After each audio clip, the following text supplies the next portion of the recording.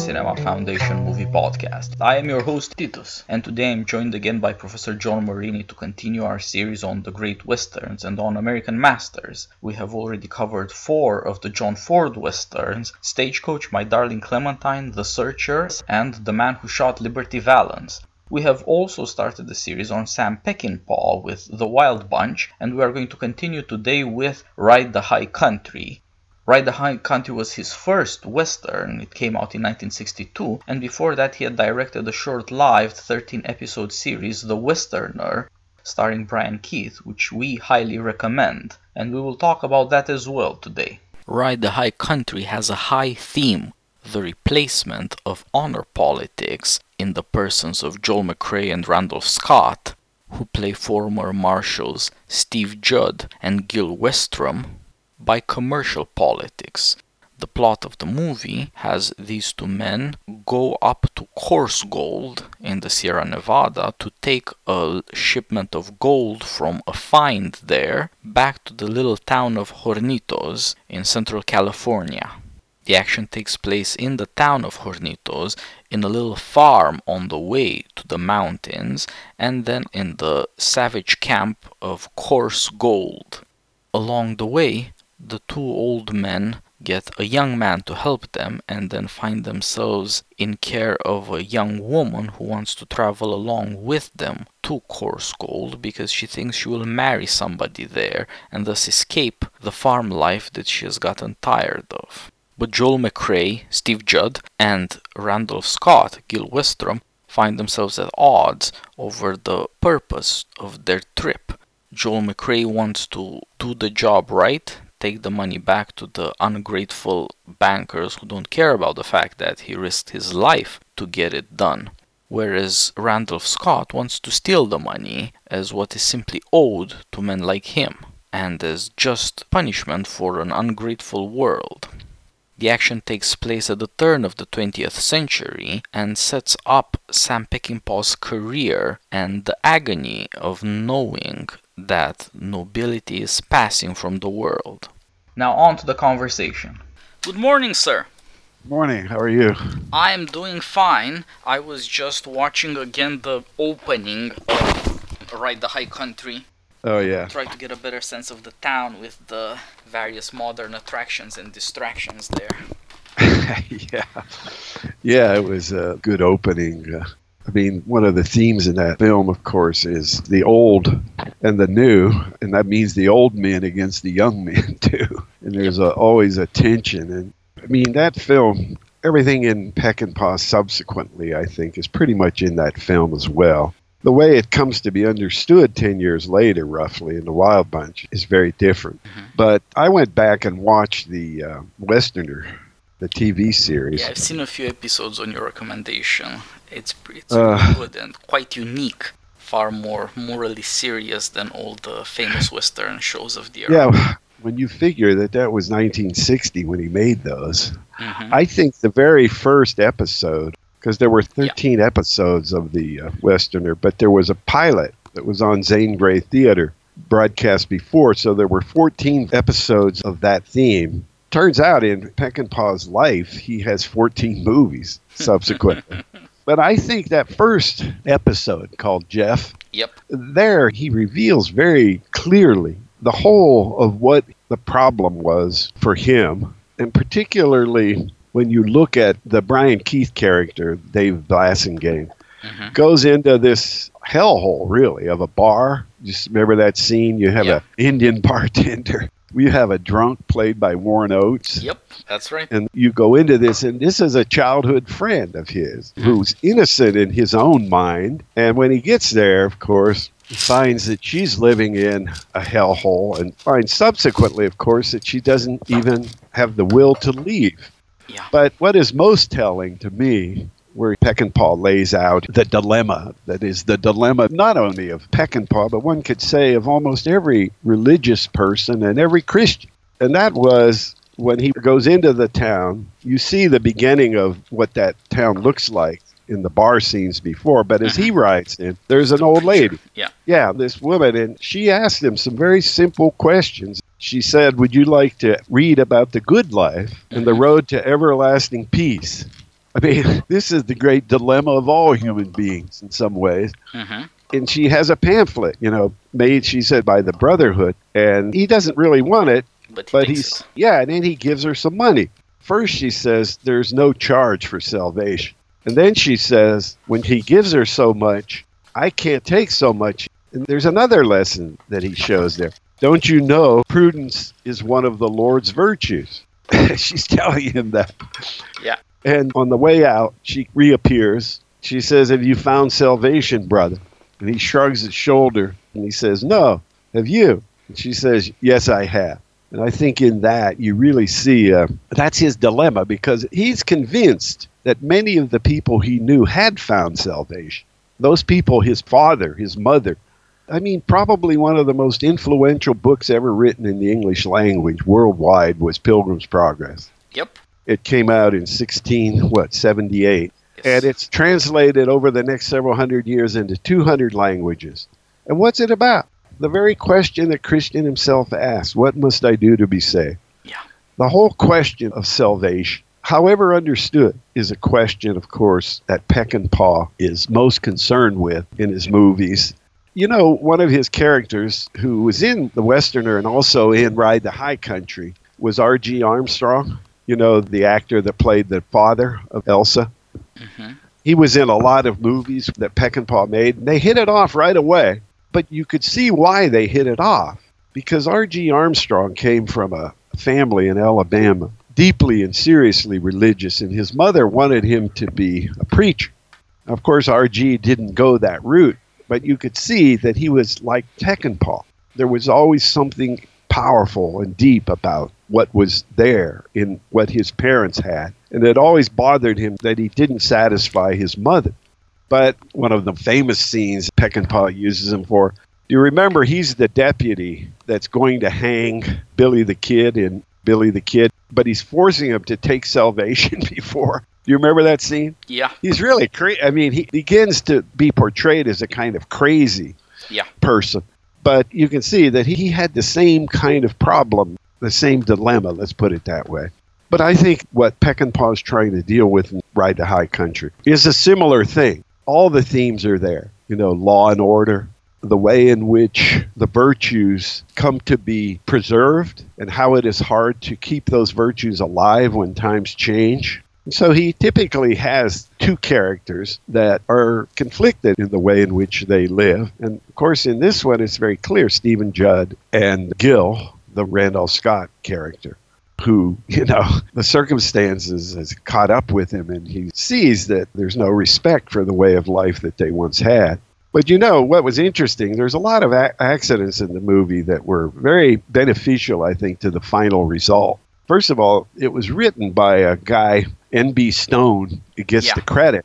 But he was a friend of the guy who was asked to do it, a guy named Roberts. And he said, I have a friend that wrote this thing. It turned out that H.B. Roberts, of course, was an alcoholic, and the script was old. So it had to be redone, and Roberts and then Peckinpah himself spent 3 or 4 weeks doing it. There's a couple of things in the movie, I think, that Peckinpah changed that really made it a completely different kind of drama. The first thing was, and the first acting change, was Stephen Judd was originally to be played by Randolph Scott and Gil by Joel McCrea. And when they read it, both of them realized that it should go the other way. And of course, Peckinpah agreed. The way they got top billing was just, I think they were in a restaurant in L.A., they flipped a coin, and Scott got top billing. But I think the key was at the end of the film, the Stone Roberts script has Gil dying. Mm-hmm. And Peckinpah realizes, of course, that it has to be the other way around because, for one, if you want both salvation and redemption, which is very clear at the end of that film, that both of those things are possible. When you look at the end of Ride to High Country and then you look at the end of The Wild Bunch, those are two endings that are the same in many ways, but completely different in terms of what the options, what the possibilities are. And so at the end of Ride to High Country, in having Stephen Judd die, of course, it makes it possible also for Gil to redeem himself, to be on the right path, to carry out what it is he knew that Stephen Judd would do. And at the end, of course, Stephen Judd's last lines, he said, I knew you would do it. He said, you just forgot it for a while. In other words, that way of life was still possible. I think by the end of the decade, you notice even the way Pike Bishop dies. He dies, and they all die with honor and nobly. Yeah. But they're not even killed nobly. I mean, when you look at the first shot and the last shot, the gunshot, the first shot that takes Pike down is a woman that he refused to shoot. And the last shot is a kid. Yeah. He's killed by a woman and a child. I mean, what a way to die. The pessimism that you see by the end of that decade in Peckinpah worked itself out in his own life. I mean, he got ever more sucked into that life of drugs and alcohol, and he never could find his way out. Yeah. But I think the script is really good on Ride the High Country. It's probably one of the best scripts that Peckinpah did. And if you look at the actual script, you can see how much of it is still shaped by the religious education that he had and the understanding of the law, the understanding of the things that his father found to be important. His father told him he should read Shakespeare. And, of course, he read Shakespeare, Peckinpah, in college and ultimately spent a lot of time reading Shakespeare. But also, some of his friends said that he had pretty much memorized Aristotle's Poetics. He knew it by heart. So he prepared himself. And as he himself said, what you see on the screen, that's who I am. What he did and how his soul, his tortured soul, revealed itself was right up there. It was right up there almost from the beginning, as you can see, from the Westerner. But what moderated him, what made him less nihilistic was the times were not so bad. And he saw the continuity between the old and the possibilities of his own time. But I think by the end of the 70s, he thought that world was gone too. The world even of his youth. I mean, when he talks about his youth and what he admired and how he lived, it's very clear that what animates him and how he understood himself was in those things he experienced in his childhood. He said his earliest memories of being strapped into a saddle when he was 2 years old for a ride into the high country, as he put it. He said the whole family, the Peckinpahs and the Churches, had been wandering in that country since moving out from the Midwest in the middle of the 19th century. He said he was taught to be independent by his father, and this is a quote from him. He said, his father, that all the animals on his land were his to do what he liked with. I was 20 years old before I knew there was such a thing as a hunting season or a game warden, and I was 30 before I began paying any attention to it. He said, not realizing the frontier was closing right when he was young, he rode and fished and hunted all over that country. He said, we thought we'd always be a part of it. Those were interviews in 1972. I think the war changed Peckinpah. I mean, he spent that time in China toward the end of the war and after. But no, his view and his conflict with his mother was really over the land. He respected her beliefs, but what he really held against her was when she sold the ranch that the grandfather had promised to him and his brother, Denny. And he says about what it was like after the war. He said, it's mostly gone now. Fresno's like a little L.A. today, and the country around it is chopped up with new roads and resort facilities and overrun with all those shit-ass tourists and campers. My brother Denny and I were the last of it. A lot of the old-timers dated back to when the place had been the domain of hunters and trappers, Indians, gold miners, all the drifters and the hustlers. I did like that period in American life, and I liked the period I grew up in, the 30s. It was a different America. We hadn't run out of ground. Yep, that is exactly it. Yeah, so, and, you can see why his fascination with Westerns would be what it was. Had he been born, in Ford's time, lived that older America, I don't know if his Westerns would have been different. In a way, an artist does soak up and reflect his own time. And of course, as R.G. Armstrong said about Peckinpah much later, he said Peckinpah was absolutely confident and certain of the morality of the parents that came before, of their nobility, their honor. He said he spent his whole life looking for that in his own time, and he couldn't find it. Certainly not going to find it in Hollywood. Yeah. But, you could see that all of those things that still animated American public life, I mean, that's the real difference. public life, if you looked at the Westerns, which you may have done, but you probably, if you didn't live in that period, wouldn't have known how truly influential Westerns were in the early days of television. They were absolutely dominant on television throughout the 50s and probably into the middle 60s. Yeah. And you couldn't watch TV on any network in any week and not find the Westerns really dominated all the programming. Now, I think a lot of that was due to Ford's influence in the films in the 40s and 50s. And when television came, it was natural to, in a way, capitalize on that. And, of course, Wagon Master became Wagon Train.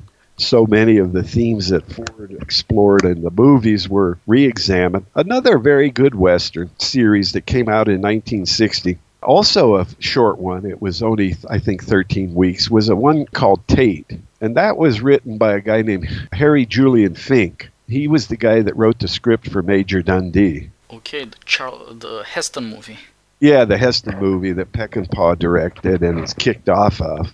But Harry Julian Fink, Tate is a gunfighter whose arm is crippled in the Civil War. And so he makes his livelihood in the West going around as a gunfighter. And that one was pretty good, too. And some of those actors in those early Westerns were people like James Coburn and all the ones that Peckinpah eventually picked up. James Drury, even Steve McQueen was in the early Westerns. Yeah.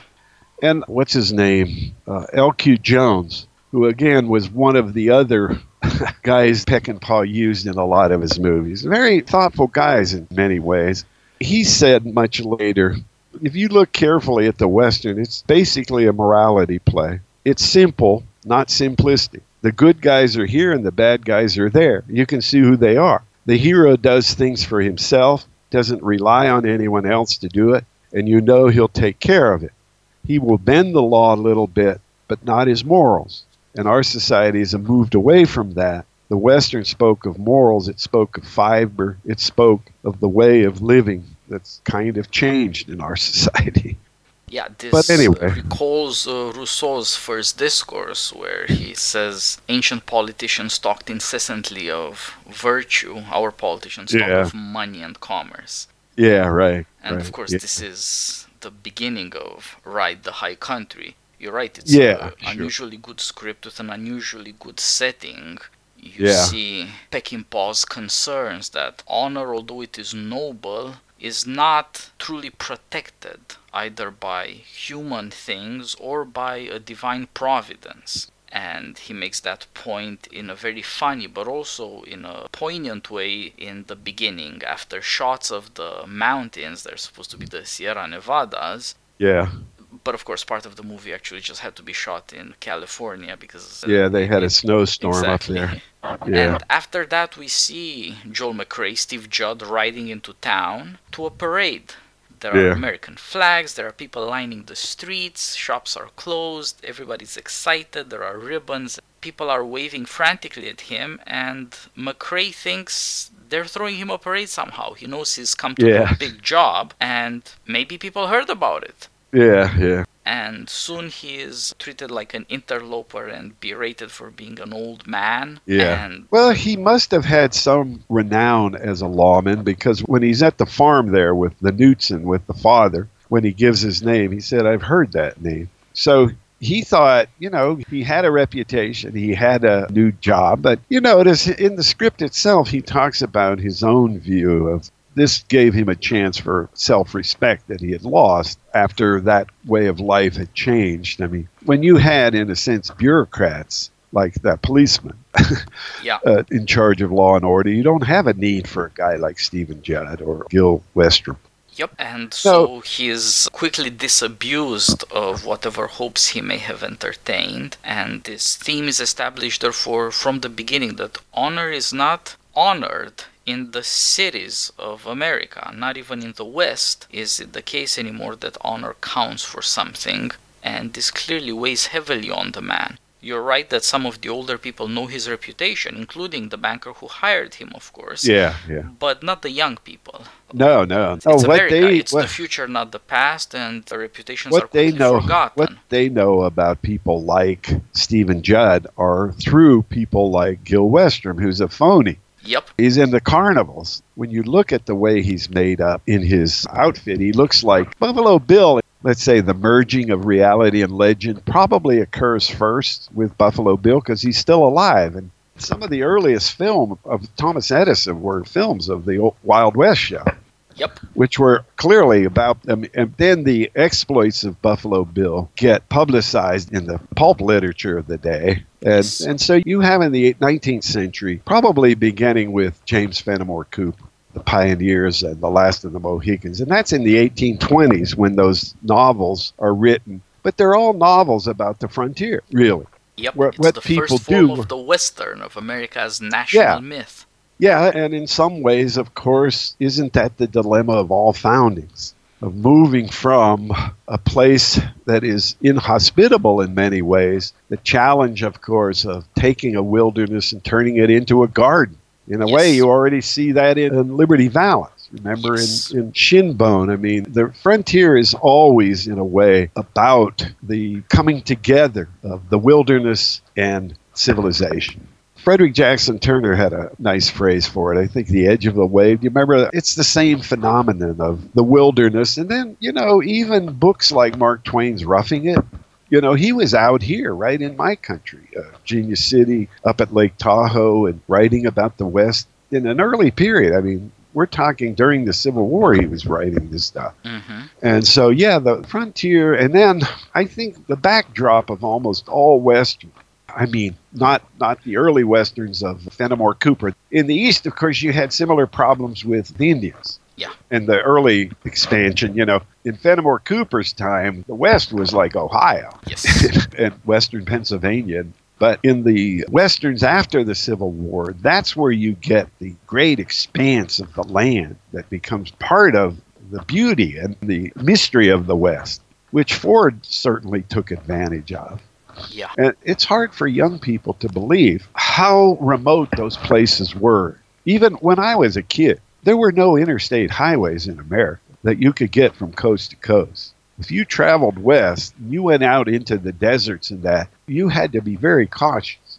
The West, even in the 1940s and 50s, was really wild if you got out of the big cities. So the backdrop to the Western, and I think you can see it in almost every Western series on television, was the Civil War. There were Confederate Westerns like Johnny Yuma. Don't know if you've ever seen that one. He was a rebel. Mm-hmm. The famous introduction to that is sung by Johnny Cash as it moves along. And that Civil War and then the movement to the West and the way in which the West is established. But you cannot disconnect the Western and the virtues that were required to tame the West from the virtues that were required in all of human civilization. I mean, the kind of virtues of self-preservation, the kind of things that you needed in terms of loyalty, honor, to establish community. I think one of the ways that the Westerns in television established this dilemma early on was one of the great themes of the Western, loneliness and the quest for home, family, community. Those are the eternal topics of nearly every kind of art form in an earlier period, because it was not possible in a way to get along without some kind of community. Yet there was always that desire to wander and to seek. And so if you look at the Westerns, the early television Westerns, the kinds that played on community were Westerns like Gunsmoke, where you had a little community right on the edge of civilization. What kept that television show going for 20 years was the community. You had Doc, you had Kitty, you had Chester, and whatever the equivalents were over 20 years, and you had Matt. But then you had all these loners that were out looking to find a community, to be a part of a community, to help a community. Westerns like Have Gun Will Travel. Yep. Have you ever read that one? Nope, I saw some. Have you ever seen some of? Yeah, those were quite good too, because he is very literate. He lives in San Francisco, and he's well. Yeah, Paladin, the Richard Boone character. Yeah, he's a West Point graduate, settled in San Francisco after the war and hiring his services out. It's an interesting show. But you'll notice about those Westerns, in fact, Have Gun Will Travel was noted for it. In almost every Western, he always used some quotations from classical literature, ancient thinkers. He'd quote Aristotle, he'd quote Shakespeare, poets. But he was the cultivated, civilized, sophisticated man a civil and military man. He had been to West Point and he understood so many things. But those were the themes. Tate, he's a loner. All these others are all looking for this same thing. It's a form of finding some kind of human salvation. But I think the 20th century with technology makes it possible for people to be without people and not be alone. That would not have been possible before. Yep. If you were without people, you were alone. And that's almost an intolerable way to live.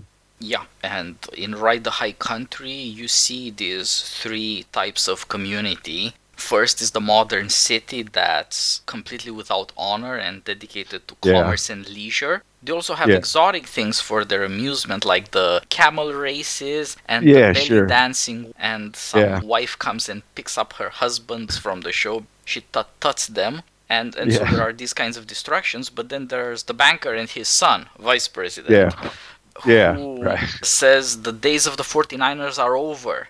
The day of the steady businessman has come. Right, they've come. There's no more risk-taking, or at any rate you hire out your risks to some people who might get killed, but it's all in the service of eliminating risk and danger from life. But then there's of course the camp, which is a land of savagery. That is human nature in its untamed aspects. There is violence there. Families can live there like savages, that is to say, without any law, without any restraint, and with communism of women. One of the brothers in the camp wants to marry the Knudsen girl, and she's going to go there to run away from her father, but his idea of marriage is that she will be a sexual slave to all his brothers. This horrifies her because she's a civilized person, but in this camp you still see that the evil in human nature tied up with the fact that there is no legal limit and no legal power to enforce any law. All of this is still there. Somehow it has resurfaced again because they found gold again, and all that crazy freedom has started all over again. However, temporarily, you're told it's not a motherlode. But it makes money and therefore creates again this possibility of wilderness. These are the two extremes of community in the story. And in between is the Knudsen family home, which is incredibly old-fashioned, where the patriarchal authority is growing weak and it is not growing any more reasonable for growing weak. And there you have an idea of sacred law and an insistence against civilization on things like female chastity. And, You can the young to the old. And of course that community collapses and it also becomes the battleground at the same time. In a symbolic sense, there is something about that sacred order which is worth defending. The paterfamilias there is somewhat mad and the family situation is simply untenable and the girl runs away. And of course, what red-blooded American would do otherwise? But there is a reason why this place halfway between civilization and savagery is a battleground and why there these men are tested. Both Joel McCrea and Randall Scott have to make a stand there and have to decide what they're about. And of course that's connected with Joel McCrea's famous phrase in the movie that was more or less the Sam Peckinpah family creed. I want to enter my house justified. You can see in the first visit when they come through and stop at the Knudsen family, in the biblical debate between Stephen Judd and Joshua Knudsen. Now you have to remember, Knudsen is living with the fact that his wife was unfaithful to him. She was a whore, apparently, or he thought of her as a whore. You notice he'd go out to her grave. That's where he was but that's completely in the background. And again, it's the failure of people to be able to live up to the things that they make vows on behalf of. Now, one of the famous lines in the movie that I think could have been uttered by Peckinpah himself, and that's when Elsa, after Stephen Judd has been betrayed by Gil, and he realizes again the complexity of virtue, she says, "My father says there's only right and wrong, good and evil, nothing in between. It isn't that simple, is it?" And Judd says, "No, it isn't." But then he says, "It should be, but it isn't." That was the dilemma. Why isn't it? It should be. That was when people know what the truth and what the good is. Why is it that they can't live up to it? Why is it that they aren't shaped by it? In a way, I don't know if you ever saw that old Anthony Quinn movie, Barabbas. It's one of those epic biblical ones that came out probably in the 50s, Yeah. And it's not a great movie, but one of the great lines in it is when Barabbas, he's railing against God. What he is basically saying, he says to God, why can't you make yourself clear? I mean, it's as if we really knew, and if you could tell us this and we believed it, then there would be no great problem. But that's the problem of freedom and morality, is that people make choices. They have to make choices, and those choices are shaped by many things, including their passion and their interests, and not only the moral thing. But you were talking about the Coarse Gold community. It's very clear that the Hammonds, they're a clan that is still understood in terms of the relationships of the family. But it's very clear that that clan, too, whatever its religious beliefs were, those religious beliefs don't have any authority in the way they actually live.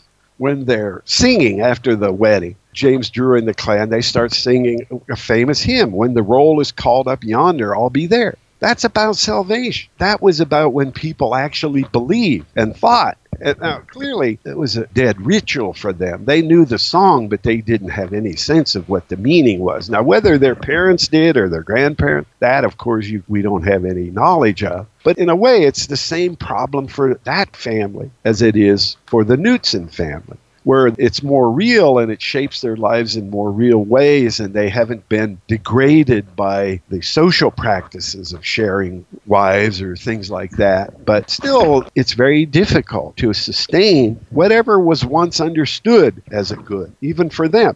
Remember, at the end, the Hammonds die somewhat honorably, right? Because remember, they could have just shot those guys up. And remember, at the end in the gunfight, when they're challenged, one of the brothers, I think it was Billy, James Drury character, says, don't you know anything about family honor or something? Do you remember that line? So, yeah, I think all of these things are what is so clear, and I think you really have to look at the script carefully to see. In the beginning, when they stopped at the farm there you see a great gap between the young and the old, both in terms of the way they used to live, what their expectations were, and what the young even know about the past. One of the great lines in there is by Joshua Knutson, the father. He says, levity in the young is like unto a dry gourd with the seeds rattling around. He's talking about when Heck Longstreet's complaining about having to pay $1 for an egg after Knutson says the Lord's bounty is not for sale, so he gives him one egg, but the rest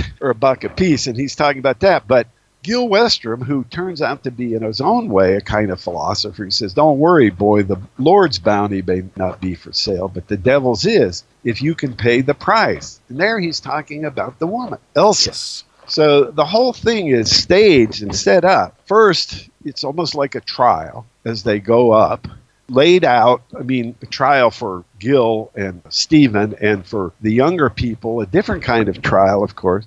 But the question at the beginning, of course, is the temptation. Because clearly Gil and the young boy want to rob the thing. And yet they know, and Gil still respects Stephen Judd and respects the virtues that he believes in. He just doesn't think they have any authority anymore, really.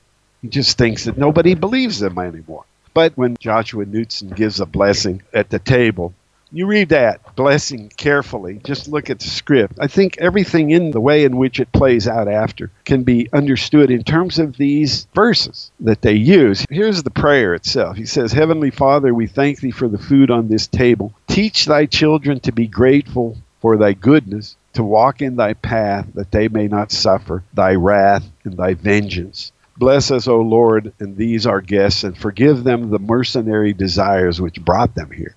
Now, Gil, again, says, thank you for entering a plea on our behalf, but what's the mercenary desires? And, of course, he says, you're on the way to Coarse Gold. Well, yeah. And he says, well, them that travel there do so for one reason only, to traffic in gold, which to possess is to live in fear, to desire to live in sorrow.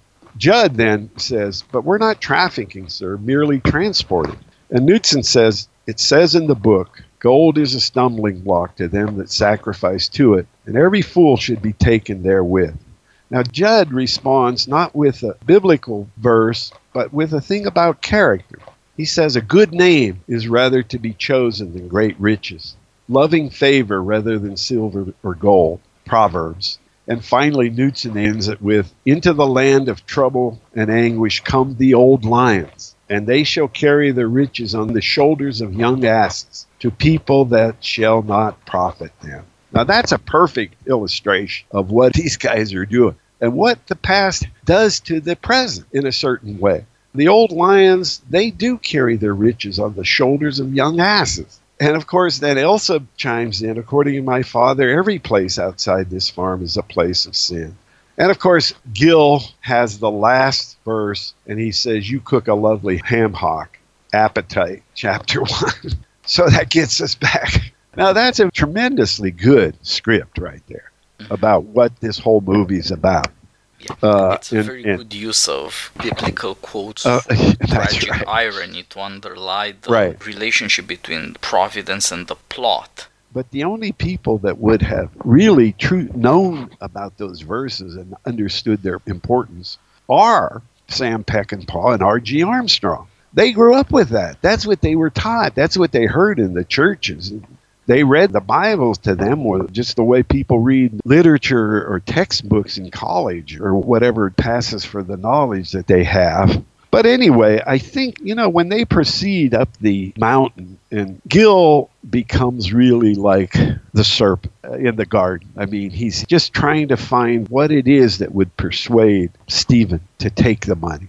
Stephen Judd, we saw right at the beginning that he's on hard times. Remember, in the clerk's office there, he has to pull his shirt back a little. It's all frayed at the edges. It turns out he has boots with holes in them. Yes. And even that dialogue where Peckinpah, makes Judd make fun of these things, they're not a sign of poverty. There's some kind of explanation for his poverty, and blames the shoemaker for not understanding the usefulness of a hole in the bottom. Gil says, I remember Juan, the bootmaker, he always felt the boot should cover the foot. And Stephen says, that's short-sighted. I saw it when it came out. And I swear, when I saw that movie on the big screen in 1962, I remember when Peckinpah, when that line is uttered, I want to enter my house justified, in the very first copy that I saw, it was, as I remember it, I want to enter my Father's house justified. And that was removed. Either it was removed or it wasn't there, and I misunderstood it. But I read later somewhere, and I can't remember even where I read it, that originally that was what was in the script. I mean, it doesn't matter ultimately, but it is telling, both from the point of view of Peckinpah in terms of his family, but more importantly, in terms of a way a Christian would think of the house he's going to. His father's house is not his actual father, but the Father in heaven. But anyway, that dialogue between Westrom and Judd, before they get to the point where it becomes clear to Westrom that Judd is not going to turn, is a very important one too. That reveals in some ways the great difficulty that Peckinpah has, and everybody has, I mean all human societies have, in how to keep the things that were moral in an earlier generation, how do you make them live in the present? What sustains, and particularly how do you do it once people have lost sight of what principles are that transcend circumstantial or societal norms? Once historicism, in other words, imposes itself as an intellectual orientation, then it becomes very difficult to defend things that are transhistorical. So remember that they're talking about the past.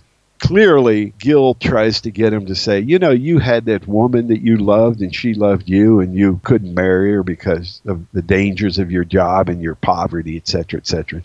Finally, they get down to a kind of a moral discussion. And Judd said to him, would it surprise you to know that I was once a lawbreaker? And Westrom said, well, bless my stars.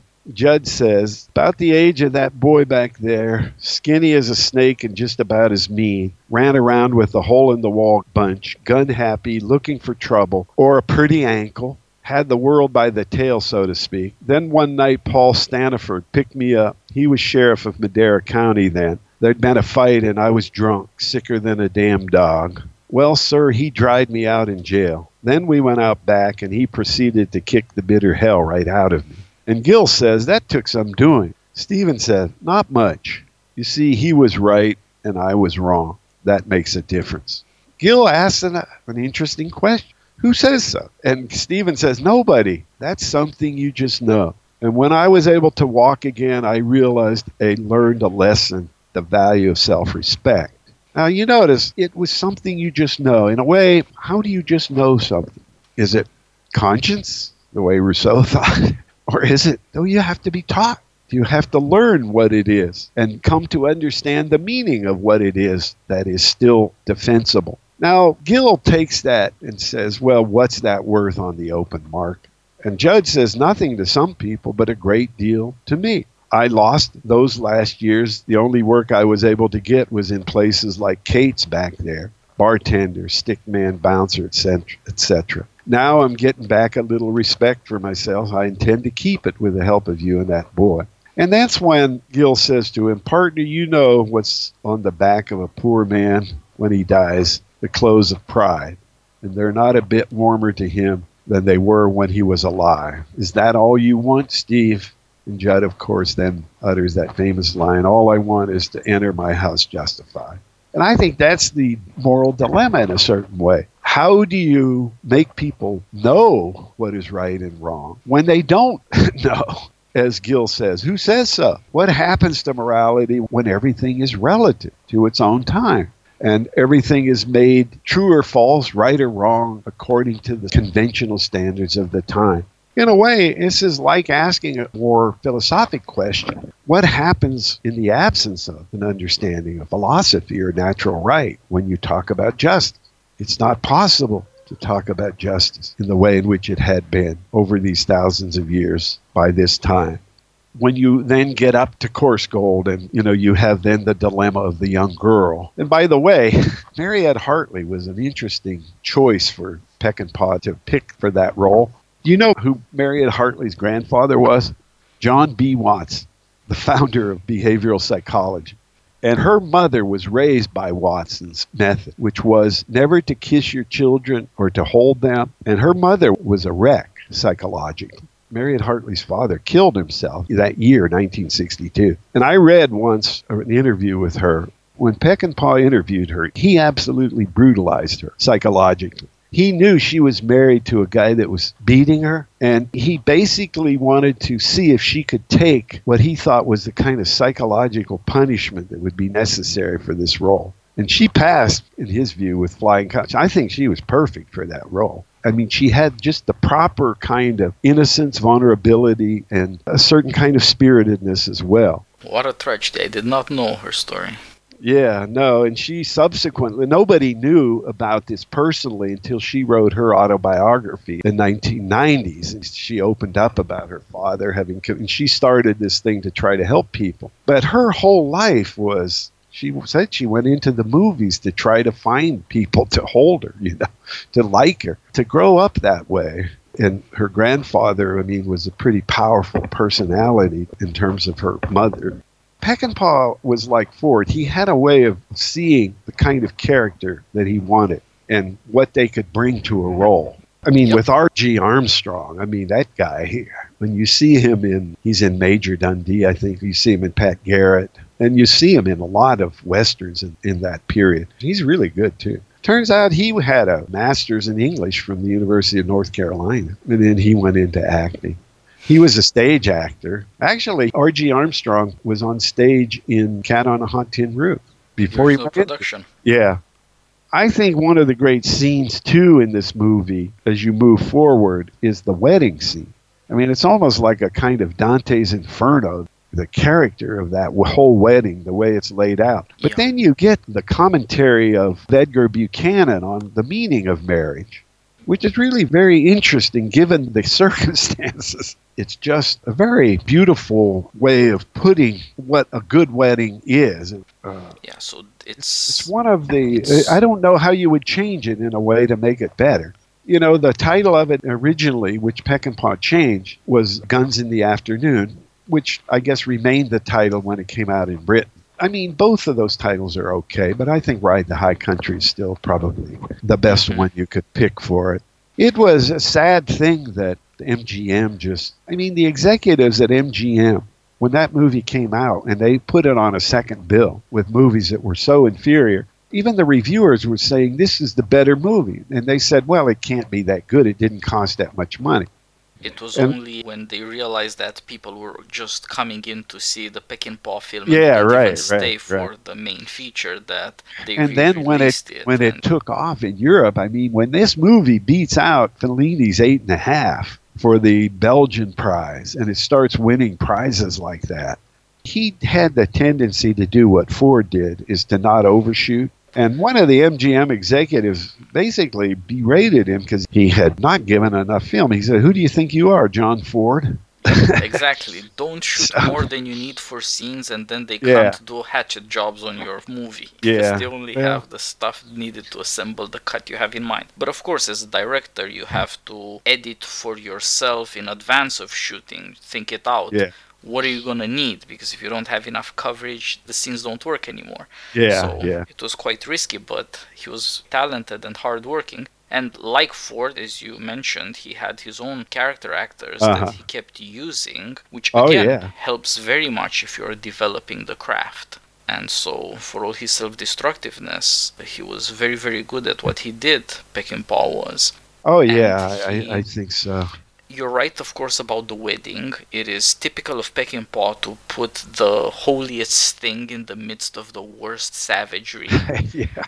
Both because he likes the contrasts and the antithesis. In a sense, it's a mirror of the scene with Stephen Judd's arrival in town. There's there's again, all it's these... about honored, dishonored, and how you welcome somebody coming in who is important, who has some kind of claim to nobility.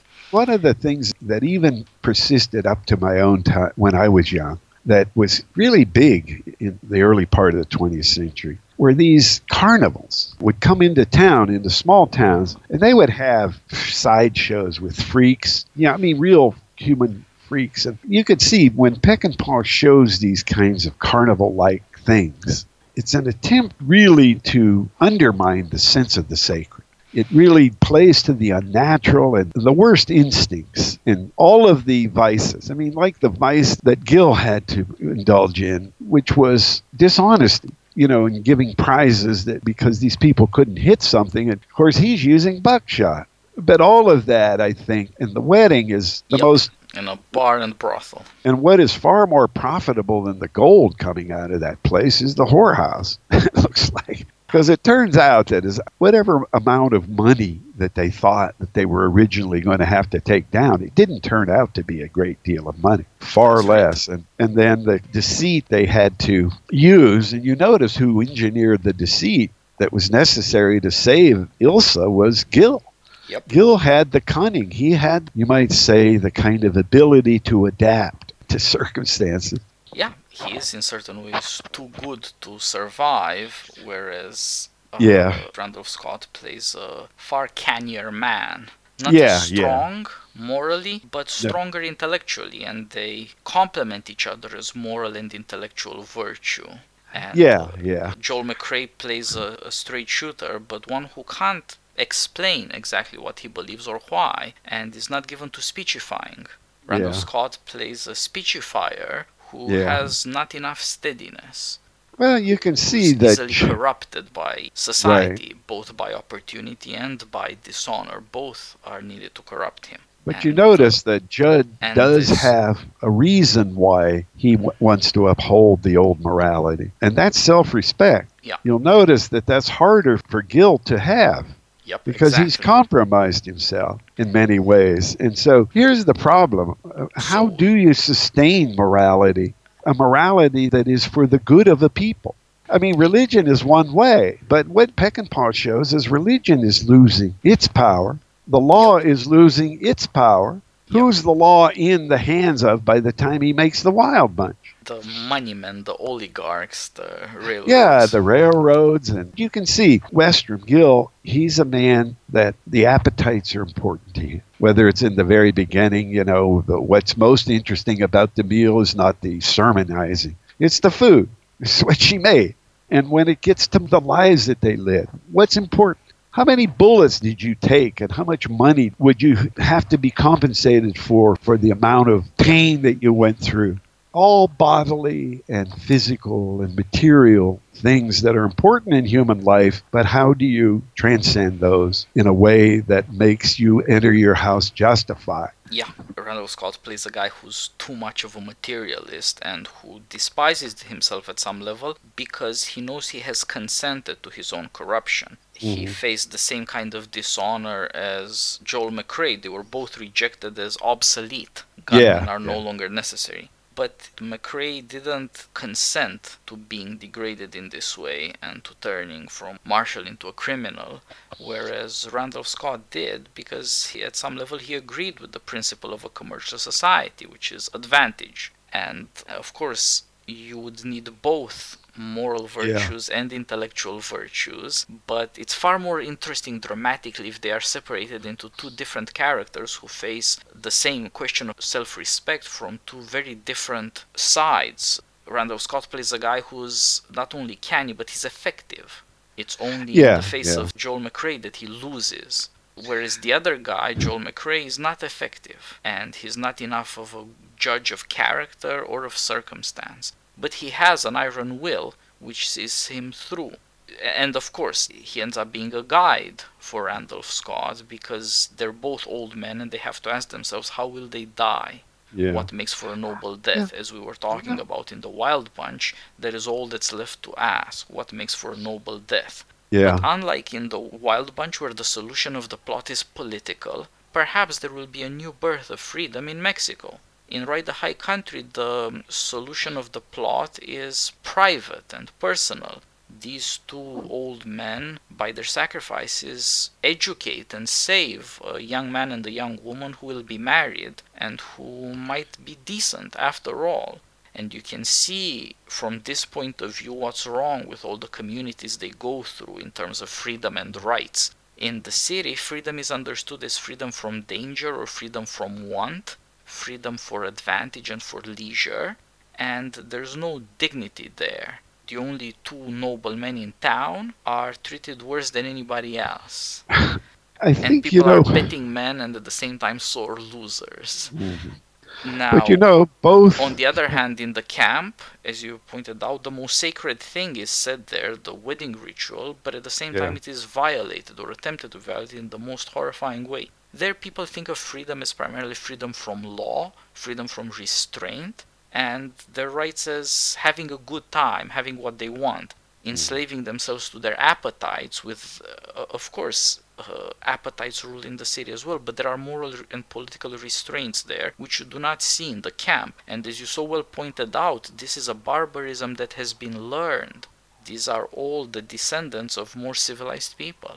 And that, of course, as you suggested, is a comment on the emergence of relativism and the strange individualistic kind of freedom that's quite scary now and then. But everybody's greedy, but what if you were to live by it? Well, it could get really, really weird. But then, of course, there is the Knudsen farm. And there you see that, on one hand, the paterfamilias has got his head screwed on straight because he knows that the law has to be sacred. But on the other hand, he has forgotten the command, be fruitful and multiply. By his religious view, there would be no next generation.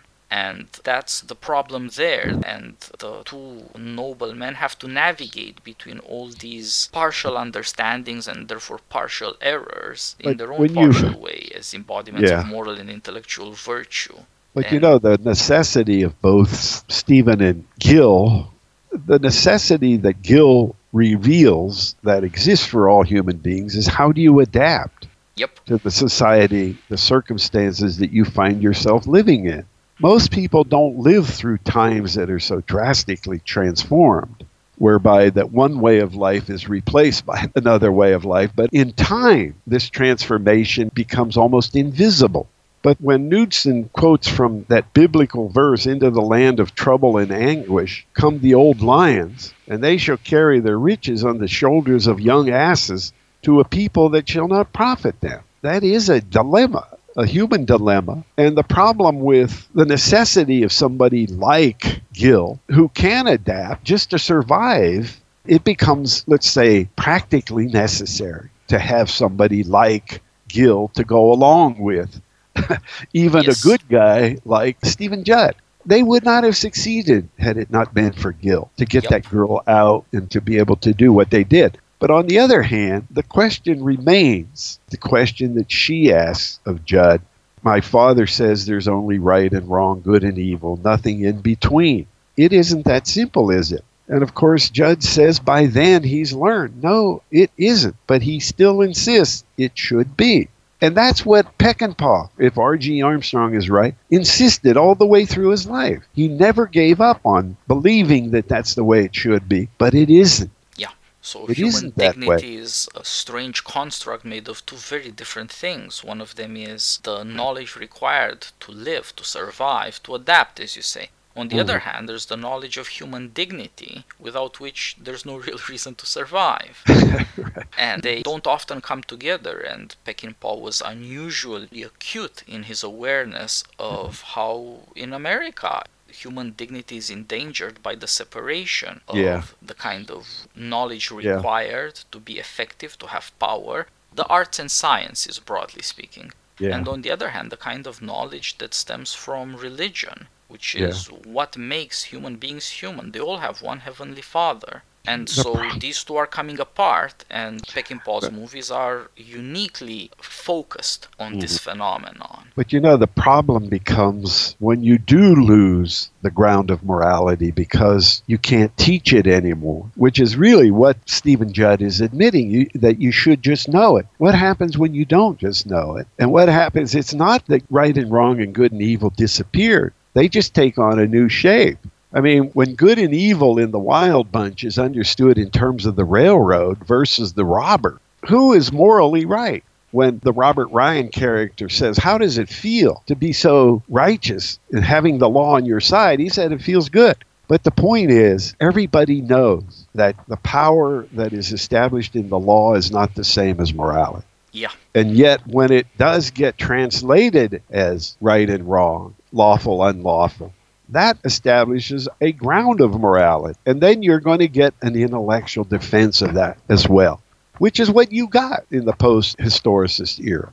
You got it in the form of the way history comes to be understood in each epoch, and the way in which it becomes increasingly the ability to even uphold the greatness of the Western tradition itself that was established over millennia become impossible to sustain. And so history then, even your past has turned against the old lines, and what they had are so far removed, but those are the devils, those people that created that past. The problem of a society that's a civilized society is not different than the problems of civilization when it comes to the virtues of what it means to establish a regime and a polis and all that. Now, the regimes may differ in terms of the way they establish what is important, but there has to be a way of distinguishing between the law that is based on convention and some kind of knowledge that is understood either from the point of view of religion, a supernatural kind of authority, or a natural kind of authority, reason. Now, Gil's questioning of Stephen Judd there about how do you know what is right, he's probing for a philosophic answer, but he doesn't have one. That requires a philosophic defense, an answer to that question. So the West has even squandered that. Yeah, this is, I think, a perfect conclusion for our conversation, that we need to learn from both Randolph Scott and Joel McCrea in Ride the High Country. You do need, with Randolph Scott, an intellectual investigation, but you also need, with Joel McCrea, to insist that it should be as simple as good and evil, right and wrong, or that is to say, that's what orients our actions. Well, do you notice how it ends exactly in the way it started at that table? It's between the old versus the young, because at the end, they decide, when Westrum's asks him, says, what do you think? Judd says, let's meet him head on, halfway, just like always. Gil says, my sentiments exactly. You Hammonds, what do you want, old man? He wants a shovel and 6 feet of dirt, Henry says.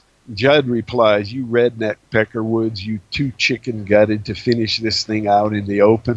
2 old men against 3 of you boys, and if them odds ain't good enough for you damn dry gulch and southern trash, we'll send out the girl. We're coming, you hear me, Henry? Yeah, I hear you. Well, we'll catch 'em when they raise up. When one of the Hammonds says, ain't you got no sense of family honor? The ending, as I said before, is a perfect ending from the point of view of what these themes all try to reveal.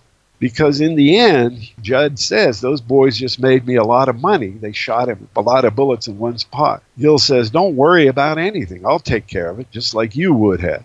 Judd says, hell, I know that. I always did. You just forgot for a while. That's all. So long, partner. And he doesn't want the young people to watch him die. And then when you turn, the way that shot unfolds, he looks up and you see the Sierra Nevada, you see the high country.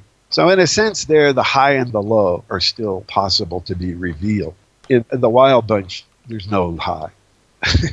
Well, sir, we have come to the end of... This is our 6th conversation on the Great Westerns, both Ford and Peckinpah, and we will have to do this again sometime soon. Yeah, hopefully.